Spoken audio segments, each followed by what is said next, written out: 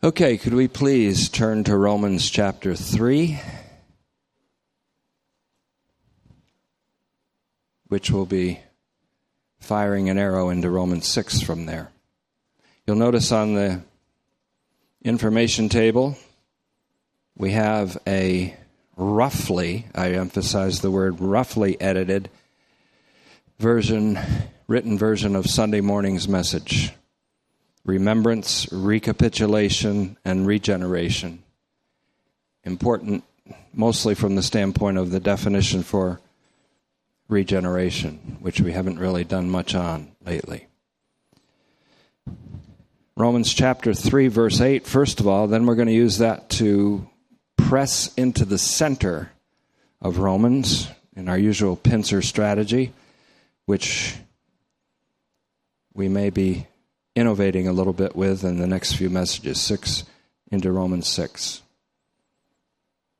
I don't know what to do with myself when there's no announcements. Oh, we do have both Wednesday and Thursday this week, and then we're going to go into an experiment to try every other week for every other Thursday. So that'll begin next week with no Thursday service. And then it'll be staggering every other week, both then one. Okay. A few moments to rebound from your social fellowship before church. Those things you said, they were terrible. Now, prepare yourself in the usual way for the intake of the word. Quiet receptivity.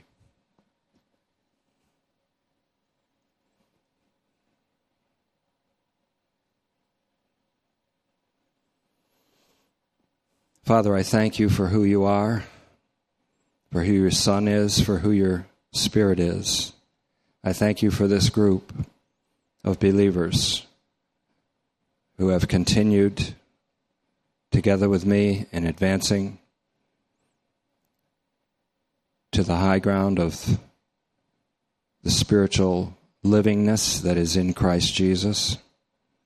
We pray that tonight's message will be utilized in a way that advances your intention in our lives. And we ask this in Christ's name. Amen. I want to make a quote from a man who has highly influenced me recently by one article alone. His name is Paul W. Meyer, M-E-Y-E-R. You've heard me refer to him a couple times before. The article is called The Worm at the Core of the Apple, Exegetical Reflections on Romans 7. And here's a quote that sort of jumped out at me from Paul W. Meyer and that article. He said, "Justification is a change of controlling allegiance." And I want to repeat that because that's very dense and powerful theological statement. Justification is a change of controlling allegiance. Semicolon. It sets one free from sin only insofar as it makes one an obedient slave of God. Now, another profitable move in the interpretation of Romans, and that's our goal, our task, let's say, is interpretation. Our goal is understanding. Our goal is to understand and know him whose mercy is expressed toward all. Another profitable move in the interpretation of Romans is to press Romans 3:8 into the center of the epistle, where Paul effectively demolishes an attack on his gospel. Paul's gospel, Romans 2:16, Romans 16:26, is the gospel of God that's all about his Son. Romans 1:1 through 4, Romans 1:16 to 17. There's nothing to be ashamed about in that gospel. Now, before the hamartiological catena, which we've worked on in midweek services recently, or midweek lessons in Romans 3:10 to 18, Paul in Romans 3:8 indicates that he and others who preach the gospel of God's unconditional and universal grace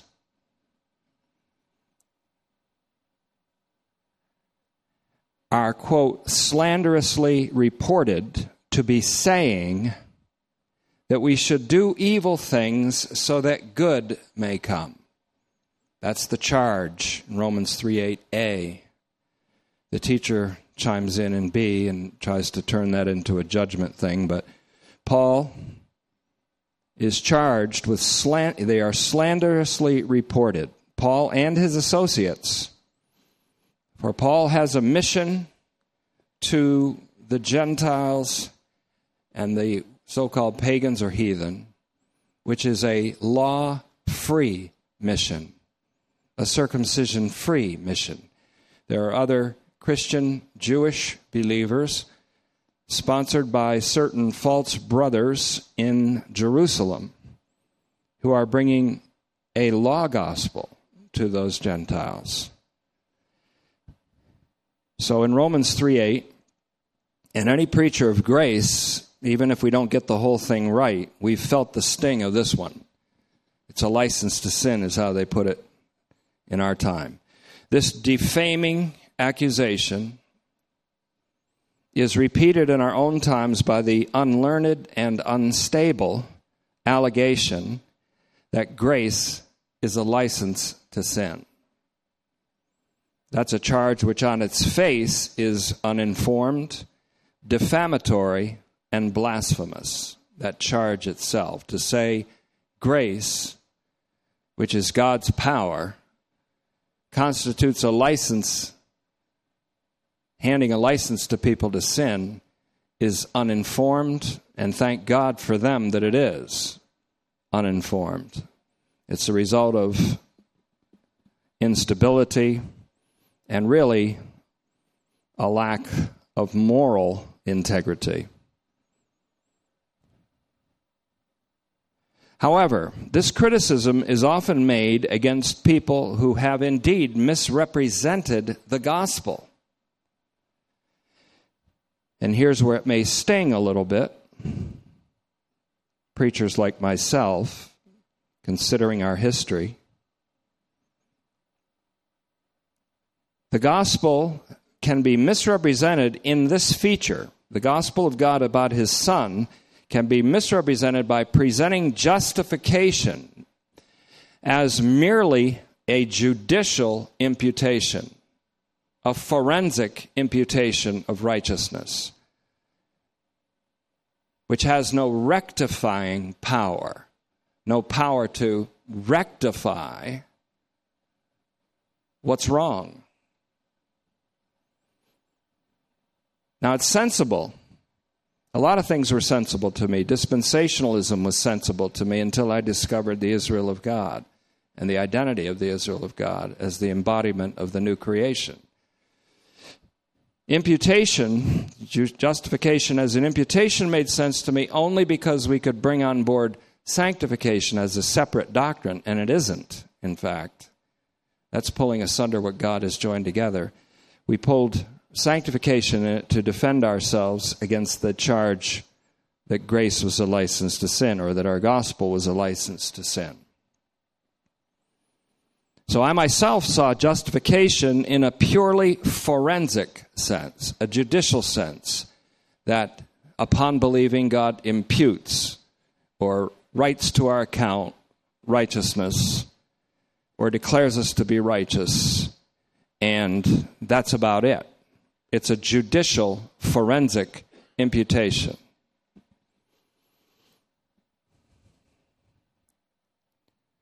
And so to remedy the accusation of this being a license to sin, I did what many others in that camp did and still do. And that is to bring artificially on board a second doctrine, that of sanctification. I don't think we were deceitful in this. We thought we were doing right. That's the only thing that saves me lots of times is when I was in error or had something that I didn't quite express correctly about the gospel, I can say with Paul, I did it in ignorance. So God had mercy on me. And we still had it. It was still Christ and him crucified. Thank God from day one to this day. And God is he's pleased with that, with his son's finished work. So we had to bring sanctification on board as a second thing, because justification had no influence whatsoever on the sinner or the sinfulness of the sinner.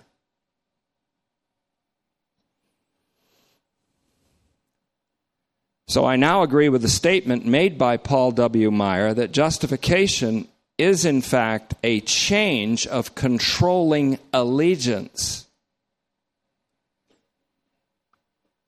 And this is going to become more and more in focus when we realize the royal theme of Romans, that Jesus is the messianic king, that Paul is the herald of the king, and that he's heralding a message of Christ's kingship, the kingdom of God, which brings us all under a different controlling allegiance than we had when we were under sin or under the law as hijacked by sin. That's Romans 7.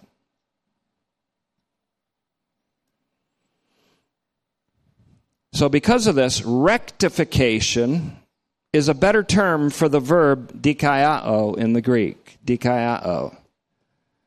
Justification has the sense of a legal imputation. Rectification has the sense of a truly being set right, being made right.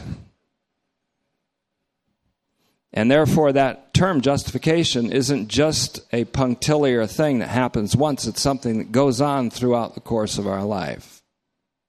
And God not only rectifies human beings, but all creation, all that's gone wrong, he rectifies by an act of God. It's always an act of God.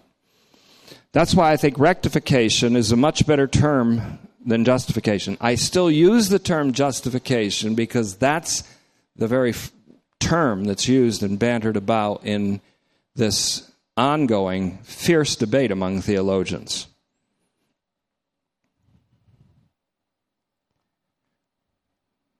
And so, rectification brings a person into a state of rectitude, or what I call God-approved livingness.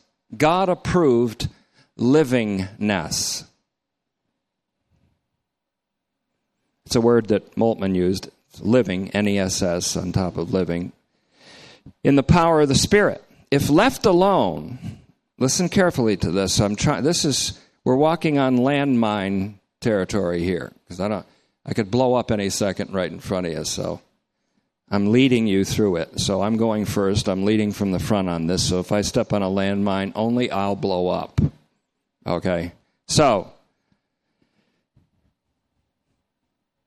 if left alone, the doctrine of a merely judicial justification holds up no shield against sinfulness. It really can't fully escape the charge or the accusation of being a license to sin. God's grace isn't a license to sin, but a misinterpretation of the gospel that makes justification merely and only a judicial imputation that does nothing to the person at all, except changes their legal status. That's not what justification is. It's more than that. So if it's perceived as a merely judicial justification, it holds up no shield against believers' sinfulness. It does not really fully escape the charge of being a license to sin, because the reasoning in that doctrine, whether said by the preacher or not, by the believer, it's considered to be this: well, it is inevitable that we're going to sin after justification. But we can just confess the sin each and every time we sin. That's a motif that we think we learned from John, but did John really teach that motif? There's many times when we consider a certain motif of Scripture to belong to John or to Peter or to Paul or to Luke or to Jesus, it doesn't belong to them at all. Like we're finding out in Romans 1:1 through 3:20, especially 1:18 to 3:20, a lot of the motifs there, including if you're good, you get rewarded with eternal life. That's not Paul, obviously. That's an appalling deviation from Paul. But that's for another time. I'm going to hold that. I got that thought on a back burner. It's simmering. So such a viewpoint puts a saint on a trampoline rather than on the path of the just, which shines brighter and brighter unto a perfect day. The doctrine of a justification that's merely a judicial imputation that says just confess your sins, you're inevitably going to continue sinning, so just confess it every time you do sin, and that puts a believer on a trampoline, not on a path. Proverbs 4:18 calls it the path of the just. Shines brighter and brighter unto a perfect day. 4:18. 4:17 talks about just the license to sin, where it's truly a license to sin, makes a mockery of bread and wine, makes a mockery of the Eucharist. Read that in Proverbs 4:17. Proverbs 4:17 and 18. That's your assignment. Not really. I don't give homework. So, such a viewpoint ultimately makes a mockery of the Eucharist, for example, as Proverbs 4:17 poetically indicates. The definition of justification as a merely judicial imputation is not a part of Paul's gospel. Paul's gospel, again, is Romans 1:16 to 17, 2:16, 16:26, etc. Consequently, it is not a part of the gospel of God about his Son. Romans 1:1 to 4. The doctrine of justification as rectification is more like it. Rectification entails a change of controlling allegiance. Paul is talking about bringing about the what? Obedience of faith in all the nations. The obedience of faith in all the nations. How does he bring that about? It's the Holy Spirit brings that about through the power of the gospel, through effecting a salvific change in the listener. Brings them into allegiance to a new king. Allegiance. You're not justified by coming into that new allegiance. That new allegiance is part of your justification. Paul Meyer's definition of justification, then, is a change of controlling allegiance, is vindicated, in my view, in Romans the epistle. Paul the Apostle presents the same basic definition of justification in order to demolish the slanderous accusation made against him and his co-workers who are engaged in a circumcision-free mission to the Gentiles and who proclaim a gospel of unconditional grace rooted in the redemption that is in Christ Jesus in Romans 3:24 and a gospel of universal mercy in Romans 11:32. Let us see then how this definition is justified. Let's see if his justification definition is justified by pressing Romans 3:8 into Romans 6, starting at verse 1. Remember Romans 3:8. We are slanderously gossiped about as proclaiming, go out and do evil, that good may come. Look at Romans 6:1. What will we conclude then, Paul says, after Romans 5:21, of course? Shall we persist in Persistence here really means to persevere in, and so it has the sense of, shall we continue to persevere in allegiance to sin? We should capitalize sin, and I agree with the apocalyptic theologians, and I am one myself, an apocalyptic, I don't want to say theologian, that's a little uppity, but a believer in apocalypse. Sin, capital, because Paul defines sin not so much as a moral aberration, as a cosmic power from which we must be delivered. It does not say that it's just a power that enslaves us, but it does that, but it doesn't only enslave us, we are complicit with that power. There's nothing we can really do about it. And justification as a judicial imputation doesn't change that one single bit. We're left with a legal standing and helplessness under sin again.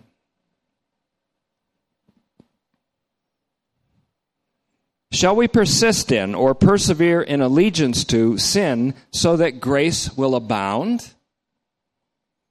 Remember now the arrow, and I'm using the arrow, kind of an arrow technology let's go from 3:8, then to 5:21. Paul holds thoughts together, 5:20. The law came in as a side issue so that sin would abound. And where sin abounded, grace superabounded much, much more.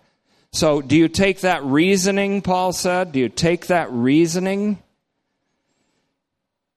and make the unreasonable assumption that we should then persist in sin so that grace may abound?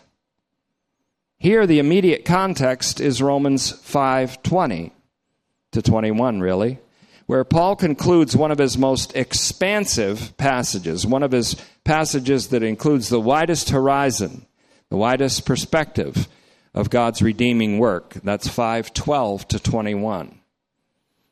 In which he delineates not only an unconditional justification, but also a universal or pan-human one that's grounded in the faithfulness of Jesus Christ. Now, please note, the faithfulness of Jesus Christ, Romans 1:17, 3:22, 5:1, 3:30, there's a lot of other places, is AKA. This is one of the most important doctrines that we have come upon so far. AKA, also known as, equivalent to. The faithfulness of Jesus Christ is AKA the death of Jesus Christ. Romans 4:25, Romans 5:6, Romans 5:8, Romans 5:10. The faithfulness of Jesus Christ, AKA his justifying or rectifying death, is AKA the righteous act of the second Adam. The single righteous act, which takes in all the elements of the Christ event: incarnation and the days of his flesh, passion, suffering, and crucifixion, death, burial, resurrection, ascension, exaltation, all this being the Christ event. All of this taking in the obedience. The faithfulness of Christ that rectifies is AKA the death that rectifies. That is AKA the righteous act. That is that's Romans 5:18 if you're interested. AKA also known as the obedience of Christ, Romans 5:19. AKA the blood of Jesus Christ, Romans 5:9. Therefore, being justified by his blood, rectified and set right by his blood. They all mean the same thing. His faithfulness, his death, his righteous act, his obedience, which is to the extent of death, as Philippians 2:8 brings it hymnally to us, and the blood of Jesus Christ. But going farther back, this is a response to the defamatory accusation against the gospel that's proclaimed by Paul and his associates, then and now. even now, and how. And one of my goals in life is to be considered an associate of Paul in that I'm preaching Paul's gospel. You can expect the same charges leveled against you then, can't you? And there is that charge then and now, that it encouraged the performance of evil with the irrational expectation that by it good may come. So you're dealing with it all over again. You deal with unconditional grace, people say it's a license to sin. You deal with universal grace, people say it's a license to sin. There's even the temptation brought by the tempter to say, why live unto God anymore? Why indeed? All the more reason to. Because the old age is on the way out. The old cosmos is on the way out. We died to the old world. We suffered the loss of the old world when we were immersed into Christ. And therefore, to me, it's a matter of living or dying, a matter of life or death, to learn how to live in Christ and learn how to participate in His faithfulness and what it means to be receptive to His mercy.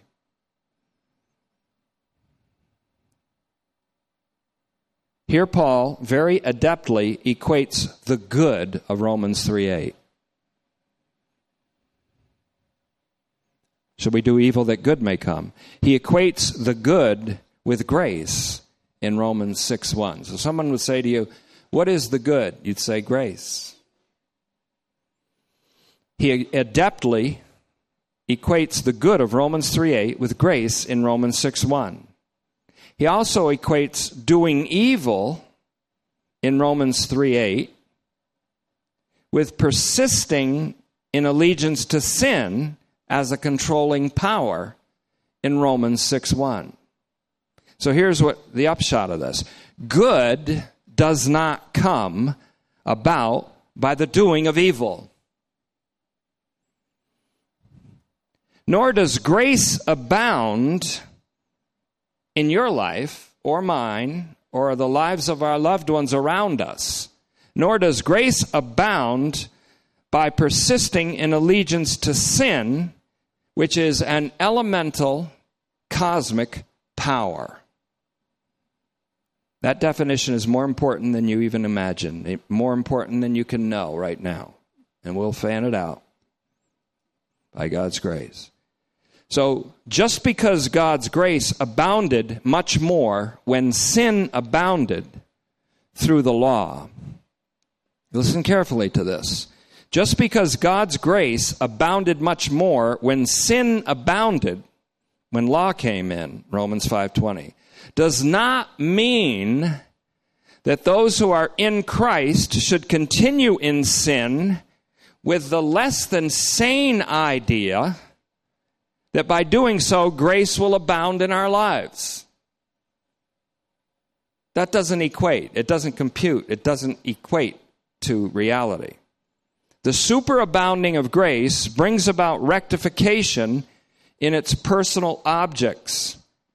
And rectification is a change of controlling allegiance. No person can say Jesus is Lord unless by the Spirit of God. But if the Spirit of God is controlling you, it's because you call Jesus Lord because you are under a new controlling allegiance. In Romans, make that 1 Corinthians 12:3. Now this is important. I'll introduce it earlier than I thought. I recently read a book by David Trobisch, who is a German scholar he studied thousands of letter collections, thousands of letters, ancient letters around the time of Paul, before Paul, after Paul. And he determined through much study that Paul himself was responsible for collecting his own epistles and publishing them. And he believed that that was part of Paul saying, I live by the gospel. Those that preach the gospel should live by the gospel that they preach. He collected. Now, he's proven to my satisfaction that Paul collected 1st and 2nd Corinthians. I don't know if I agree with Trobisch that 2 Corinthians is made up of 7 letters. But you can see there are several times where it looks like another letter, and Paul combined them himself. 1 Corinthians and 2 Corinthians, he has proven without a shadow of a doubt to me, without a reasonable doubt to me, that 1 and 2 Corinthians were written just before Romans, not after. The reason that we have them in the New Testament the way we do, Romans first, is because in the old collections of letters, they always put the longest one first because of the way that the pages were arranged and the way that the characters were arranged in order to have a symmetry. So Romans is first in the New Testament, not because it was written first, but because in the collections, the longest appeared first, usually. Romans being the longest in terms of characters. 1 Corinthians, 2 Corinthians are also of the longest. Galatians, which was written before both of them, or all 3 of them, appears next, etc. Now, some of the early collections believe that Paul also wrote Hebrews, which is an interesting take because I've always assumed that he didn't. I assumed he did at first, then assumed he didn't. Now I'm seeing that the original collection had 14. If Paul collected it, then he wrote it. If he wasn't responsible for that collection, he didn't. Other people think he wrote it anonymously for a reason because it was addressed purely to Jewish Christians, and he was the apostle to the Gentiles. There's some sense made to this that I haven't seen before, but the point is, Paul was responsible for collecting. That's why some names are omitted, like he would say, Titus and the brother. Now, that brother might have defected since then. Paul didn't want to mention his name, or his name wouldn't mean anything. So it's clear that Paul collected at least Romans, 1st and 2nd Corinthians, and Galatians, and edited them himself.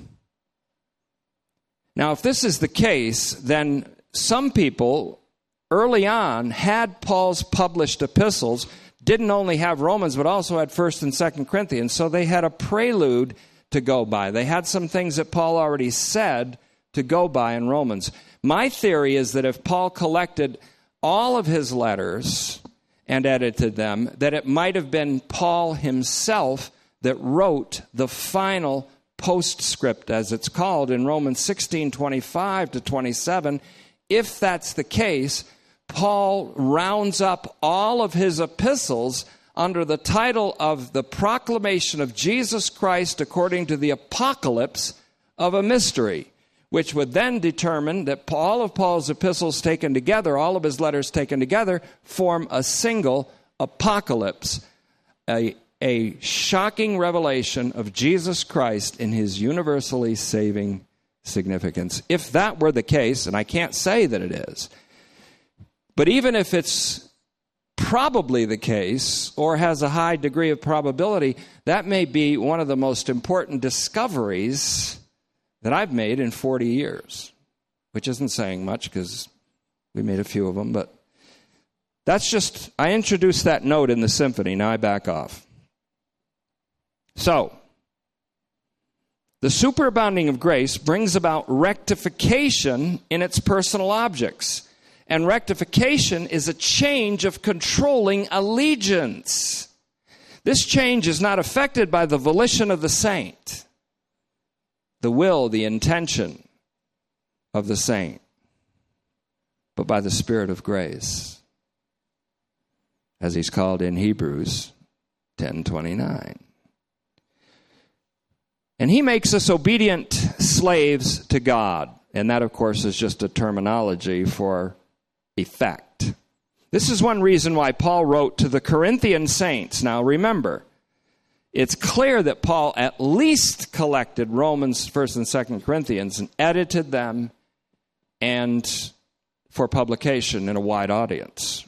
I think he did it with all of them, but that's for another time. This Trobisch believes that he did so and sent them to Ephesus, that he collected Romans, 1st and 2nd Corinthians, and sent them to Ephesus. So he believes Romans 16 is a cover letter written to introduce the whole collection to his friends in Ephesus. I don't know. Can't say. He's done his homework on that. I haven't. But I like what other people are doing. This is a collaboration here. It's not a one-man show when we discover these things. It's collaboration. Now, when Paul wrote to the Corinthian saints in 1 Corinthians 6:9-11, he wrote to a group of people who were once controlled by sin with obvious, appalling results. He lists them in 1 Corinthians 6:9-11. Once you were this, once you were this, once you were this. Thieves and idolaters and whoremongers and a whole bunch of other things. Once you were this, once you were this. But he says, interestingly, more than interestingly, but now you are washed. That's the bath of regeneration that we talked about Sunday. That'll be in your notes if you want them, if you're interested. And now, he says, sanctified. Now you're sanctified. And that means set apart to God. Not just positionally, really. And then he uses this word, and justified, which is better translated rectified. Now you are justified or rectified in the name of the Lord Jesus Christ and by the Spirit of our God. You are justified by the Spirit of our God. That means that justification takes on the quality of sanctification, practical sanctification, rectification, because the Holy Spirit's involved. Again, this is 1 Corinthians 6:9-11, emphasis on 11. This justification is a rectification, not just a judicial imputation.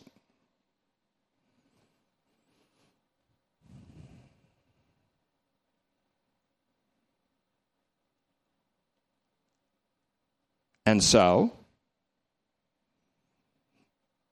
the Spirit will be brought explicitly into the situation in Romans 8:1 and following. It is not possible to speak of Jesus as Lord without at the same time of our allegiance to Him. Speaking of our allegiance to Him. No one calls Jesus Lord unless the Spirit has brought that person into an allegiance, a controlling allegiance to Him. So it's not possible to speak of Jesus as Lord without speaking at the same time of our allegiance to Him, which is allegiance brought about not by the power of our pledge. I pledge my allegiance to you, Lord. Forget about it. It is not by the power of a pledge made by man, but by the power of the Spirit of our God, the Spirit of the crucified, risen, and glorified Christ.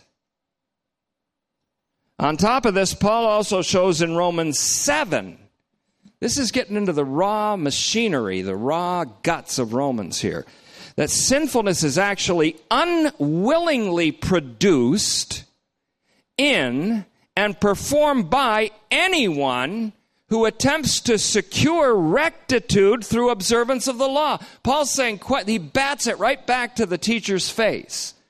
You're slanderously reporting my gospel to be saying, go out and do evil that good may come. But I'm telling you that your nomistic gospel, which forces people into trying to secure rectitude or improved way of living by the observance of the law, causes them to be unwillingly the slaves of sin all the more, because sin has hijacked God's just, pure, and holy law and corrupted its purpose.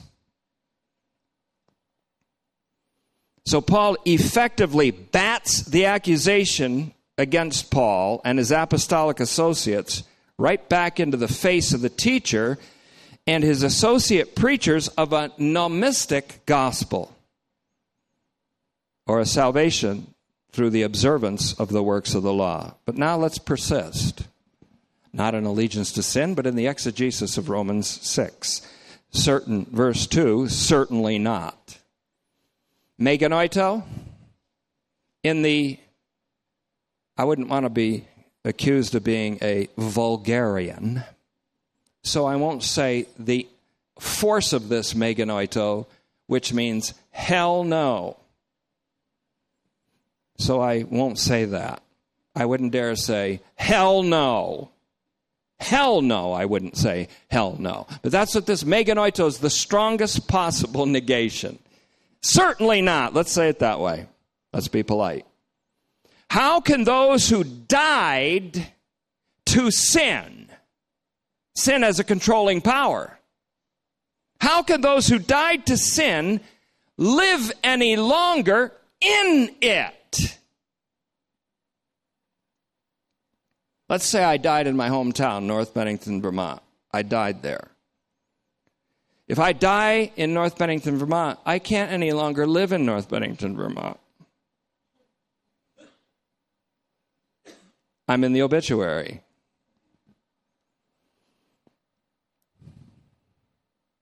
Does that make sense? I think it makes sense. I mean, be reasonable. Here the apostle reaches back to Romans 3:20. Remember, that's why I introduced it earlier in our messages, not tonight.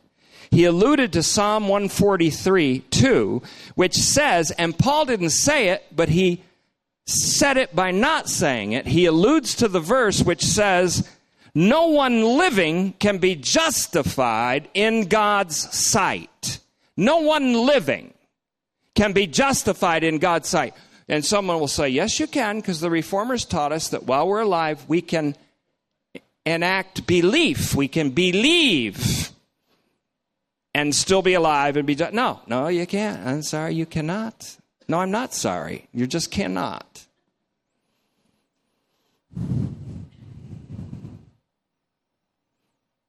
No one alive can be justified in Yahweh's sight. Psalm 143:2, Septuagint stronger, the Greek translation. So what happened? We died with Jesus, who died to sin. He died to sin. We're going to find that out in Romans 6:9-10, once and for all. And he now lives forever to God. But when he died, we all died. That means, as 2 Corinthians 5:14 is a prelude to Romans, when he died, we all died. When he died to sin once and for all, we died to sin with him, to live unto God. Rectification becomes that change of controlling allegiance. So we died with Jesus, who died once for all to sin for us, and indeed as us, he died to sin. Romans 6:9-10. The arrow keeps continuing through 6:1 through 6:9-10. It's like Jonathan, the far striker. He could shoot some arrows like you wouldn't believe. If we died to the controlling power of sin, how can we persevere in the same way as before, under the control of and in loyal complicity with sin? How can it happen? Indeed, Paul will go on in this chapter to show that God's act of rectification, let's just put it, if you're confused, just justification/rectification. Justification/rectification. Paul goes on later in this chapter to show that God's act of justification, rectification, quote, sets one free from sin, as Meyer said, only insofar as it makes one an obedient slave of God. This goes into the realm of addiction. When a person is cured of addiction, the addiction is nothing anymore because they're a slave to righteousness now. You can't make someone work against the power of addiction, which is demonically strong and strong as a cosmic power, until you make them a slave of righteousness. Only God can do that. I'm not against programs that do it and that try to get people on the right track. Not at all. But I'm saying that when a person is cured of a habit or an addiction that they could no way be cured of, it's because God rectified them. And when God rectifies you, it's like you can flick that enemy away with your finger. It's not as a big looming thing anymore. God has reduced it. Like he reduced Goliath from a screaming, loud-mouthed, intimidating giant to a dead man with no head.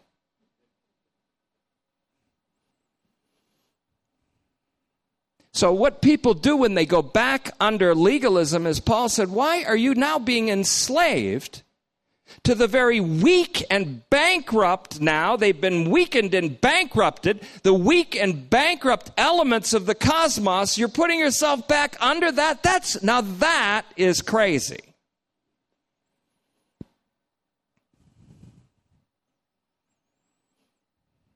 So Paul will go on to show that justification also sets one free from sin only insofar as it makes one obedient as a slave of God. If we follow the Spirit-directed, God-breathed reasoning of Romans 6, let's just say it this way. If someone who makes the charge against the gospel can now follow the Spirit-directed, God-breathed reasoning of Romans 6, even as it fans out both ways through Romans the epistle, and they can still say that grace, the grace that he's talking about here,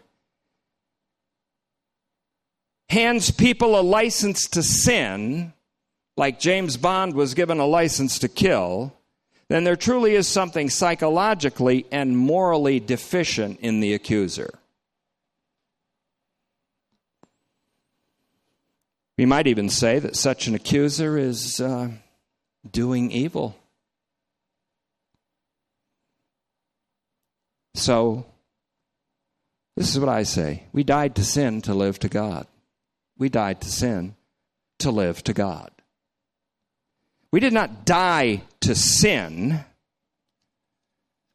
to continue to live in sin. Now, the apostle gets all staros-eyed now. He's cross-eyed. I don't mean like cross-eyed lion, Clarence the cross-eyed lion. I mean cross-perceiving. He gets staros-eyed, not starry-eyed. He always is. Someone will say, when does Paul get to the heart of the matter? And I'll say this, Paul's always at the heart of the matter. He's never communicating anything that's dissociated from Jesus Christ and him crucified, even when he seems to go way out here to make a point and come way back in again. He's always at the heart of the matter. He gets all starry-eyed. No, staros, the cross, S-T-A-U-R-O-S, eyed. Romans 6, are you not aware? In the context, this is so much more potent than just reading it. Are you not aware that as many as were immersed into Christ, that's the word baptizo, but immersed is more powerful, were immersed into his death. His death. His death. His justifying, rectifying death. Now, however you feel about water baptism, let me take another aside here. There's no landmines over. Yeah, we're going to another landmine area. I won't take you there. I'm going myself. Watch me walk on the landmine area. If I blow up, just I blow up. However you feel about water baptism, I do not think that Paul is arguing here that the ritual of water baptism has the effective force by which we are entered into Christ. I'm not against water baptism. I'm not against you doing it. Do it. Christ didn't send me to baptize, but somebody might feel like they're sent to baptize. Dave, you want to baptize people? Okay. You don't? Okay. I baptized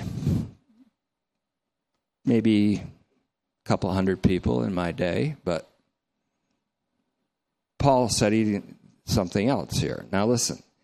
The effective force that immerses us into Christ is none other than the Spirit of God. Now here's where I must sound a new note about the collection of Paul's letters again. I sounded it, I'll sound it again. 1st and 2nd Corinthians came first. I can show that at a later date, the proof where you say, oh, of course that's true. Consequently, as a prelude to Romans, the epistle, we have 1 Corinthians 1:17, where Paul says, Christ did not send me to baptize, but to preach the gospel. Why? Because preaching the gospel is the effective force used by the Holy Spirit to immerse people into Christ.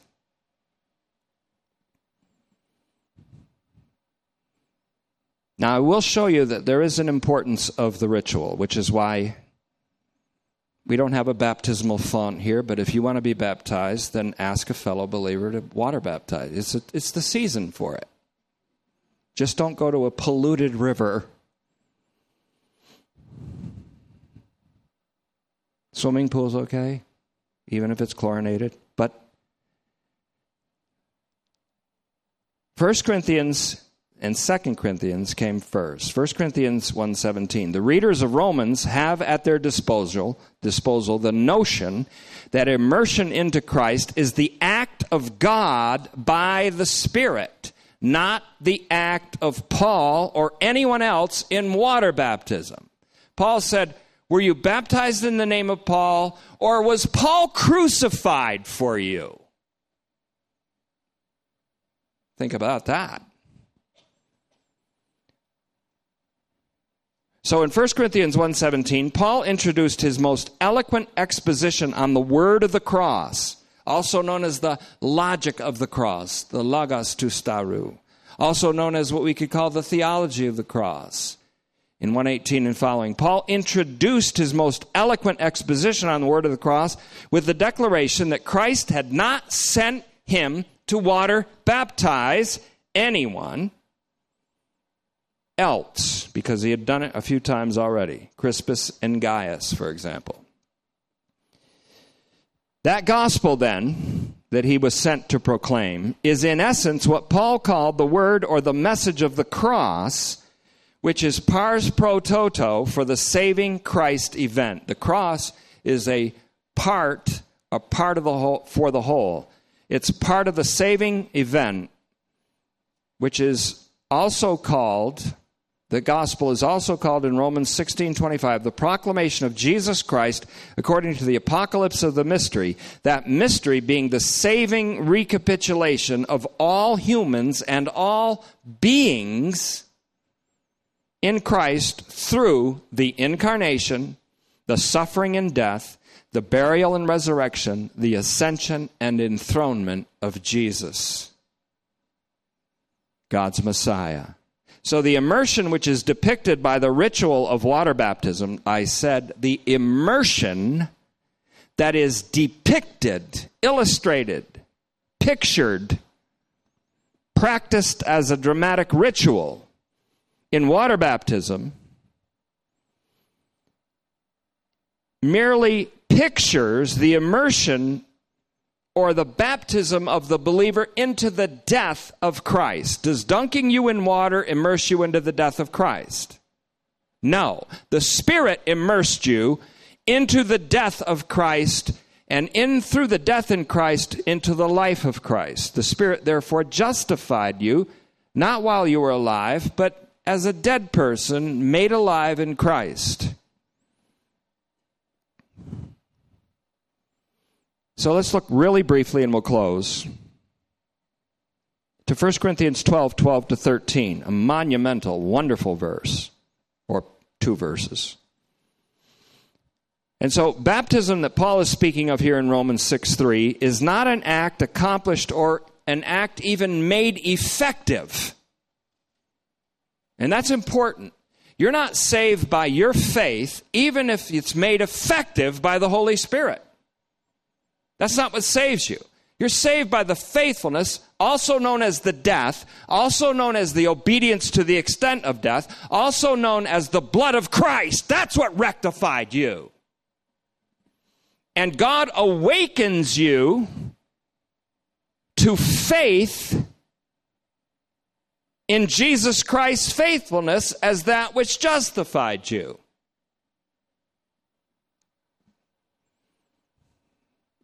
I haven't yet made that point as strong as I want to yet, believe it or not. So baptism is not an act accomplished nor even made effective by water baptism. Paul said it this way. You want to say you were baptized by Paul? As if that got you saved, you might as well say Paul was crucified for you then.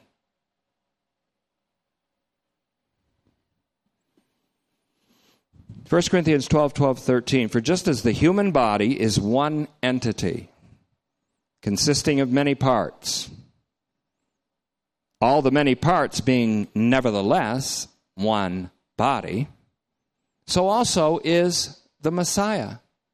So also is Christ.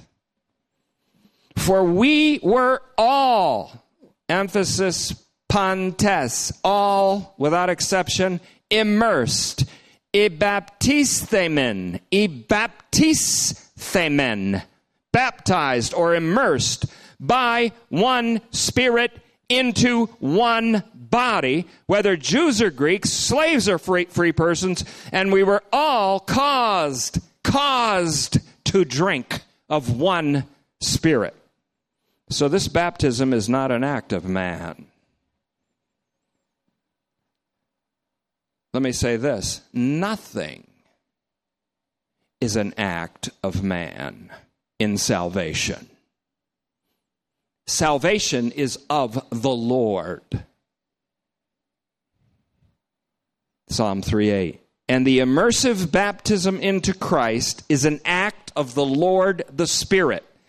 He is the Lord the Spirit. In 2 Corinthians 3:17. The Lord is that Spirit, and where the Spirit of the Lord is, there is liberty. 2 Corinthians 3:17. So, let's close. No one alive can be justified in God's eyes because God is staros-eyed too.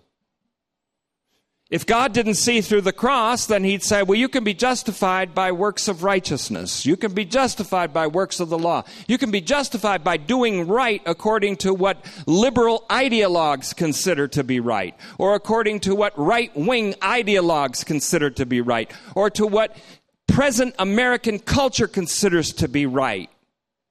People justify one another because they fulfill the ideals of their own ideologies, and that itself is an insanity. That's why America's freedom is short-lived. There's not much time left for it. The only way that American civil freedom will be continued in any way is if this gospel takes hold on many, many more hearts. And I'll explain why that's true in subsequent teachings if the Lord gives me time and breath. No one alive can be justified in God's eyes because God is staros-eyed too. When his Messiah, his Son, died for all, then all died. 2 Corinthians 5:14. You don't know that verse as you ought to yet. If you think you know it, you don't. If I think I know it, I don't. Once I thought I knew it, I don't know it. When Jesus died, listen carefully, he was justified by the Spirit. Where do you find that? 1 Timothy 3:16. Of course. God in the flesh, who was seen by angels, preached in the world, proclaimed and believed on in the world, was justified by the Spirit. If one died for all have died. If one was justified as a dead person and made alive as a result, then all are given life-giving rectification in him, through him, by him. Thanks be to God through Jesus Christ, our Lord.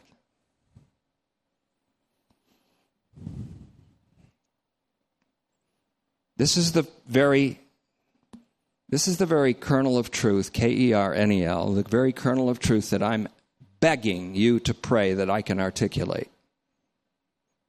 The justification of Jesus by the Spirit, the interpretive power of the pastoral epistles has not been tapped because people are still fighting about who wrote them. Now, that Jesus was justified by the Spirit, 1 Timothy 3:16, equals he was made alive by the Spirit. The same Holy Spirit who made Jesus alive. When was he justified? When the Spirit made him alive, it was giving him life-giving justification, a justification that is the gift of his own life, God's life working in us. So, he who gave Jesus life from the dead in resurrection, that becomes a paradigm, a pattern for life-giving justification for all human beings in Romans 5:18. It doesn't say that he justified all. It says that he gave life-giving justification to all in Romans 5:18. When Jesus died, he died to sin once and for all. He died to sin. That means away from the control of sin. By being made sin, he died away from the control of sin. Not because he was under that control, but because everybody else was. So when Jesus died, he died to sin once for all. When Christ died to sin, so did all. How can we who died to sin with Christ live any longer under allegiance to sin or under sin's control? Christ, who died to sin, arose to live evermore to God. So we died with him so that we should now no longer live for ourselves and to ourselves, but to him and for him who rose from the dead in 2 Corinthians 5:15. This doctrine isn't complete yet, but it's set a fuse in you, hasn't it? And it's lit.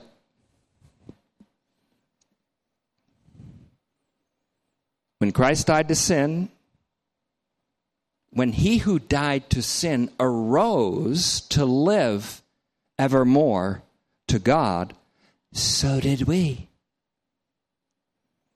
Even now, you were raised together with him. Even now. But yet fully in bodily resurrection. It won't be realized until fully in bodily resurrection. Right now, there's a war going on. It's the change of the ages. It's a dramatic, worldwide, cosmic-wide war initiated by the divine invasion of God the Son and God the Spirit. And now we are participants in that mission. That's why we come to church, to get briefed. Think of all the millions of Christians that aren't briefed. They're walking around with no briefs. As Jesus said, you'll walk around in the nakedness of your shame. Now that was a brilliant metaphor. That was you have to be really, if you got that, you are, as they say today, genius, which is a stupid way of saying ingenious. Now, closing. It is wrong to attribute any saving efficacy to the ritual of water baptism. It is wrong to attribute any saving efficacy to human confession, human submission to baptism, human believing.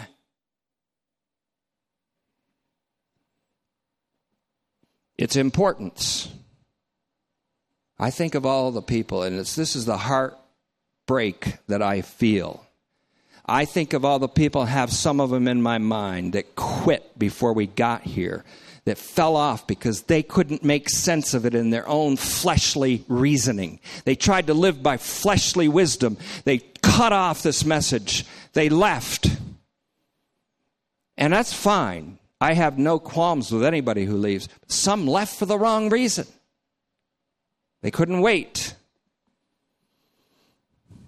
So now they're back in the comfort of human performance and human will, and all the rest of it, and they have submitted again back to the weak and bankrupt elements from which God saved them through the gospel.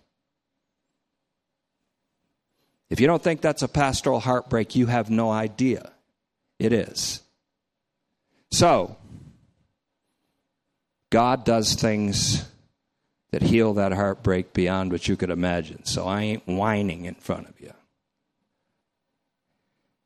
The importance of water baptism, if there is any now, I'm holding out an olive branch, its importance, if there is any now, is simply an act of obedience to declare one's allegiance to a new Lord. So, Father, we thank you for this opportunity.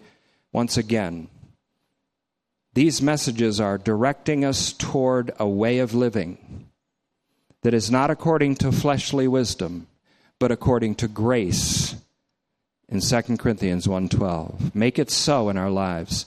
And thank you for the privilege that we have to witness the miracle of the transformation of the mammon of unrighteousness into real habitations, eternal habitations. We ask this, we thank you for this, in Christ's name, amen.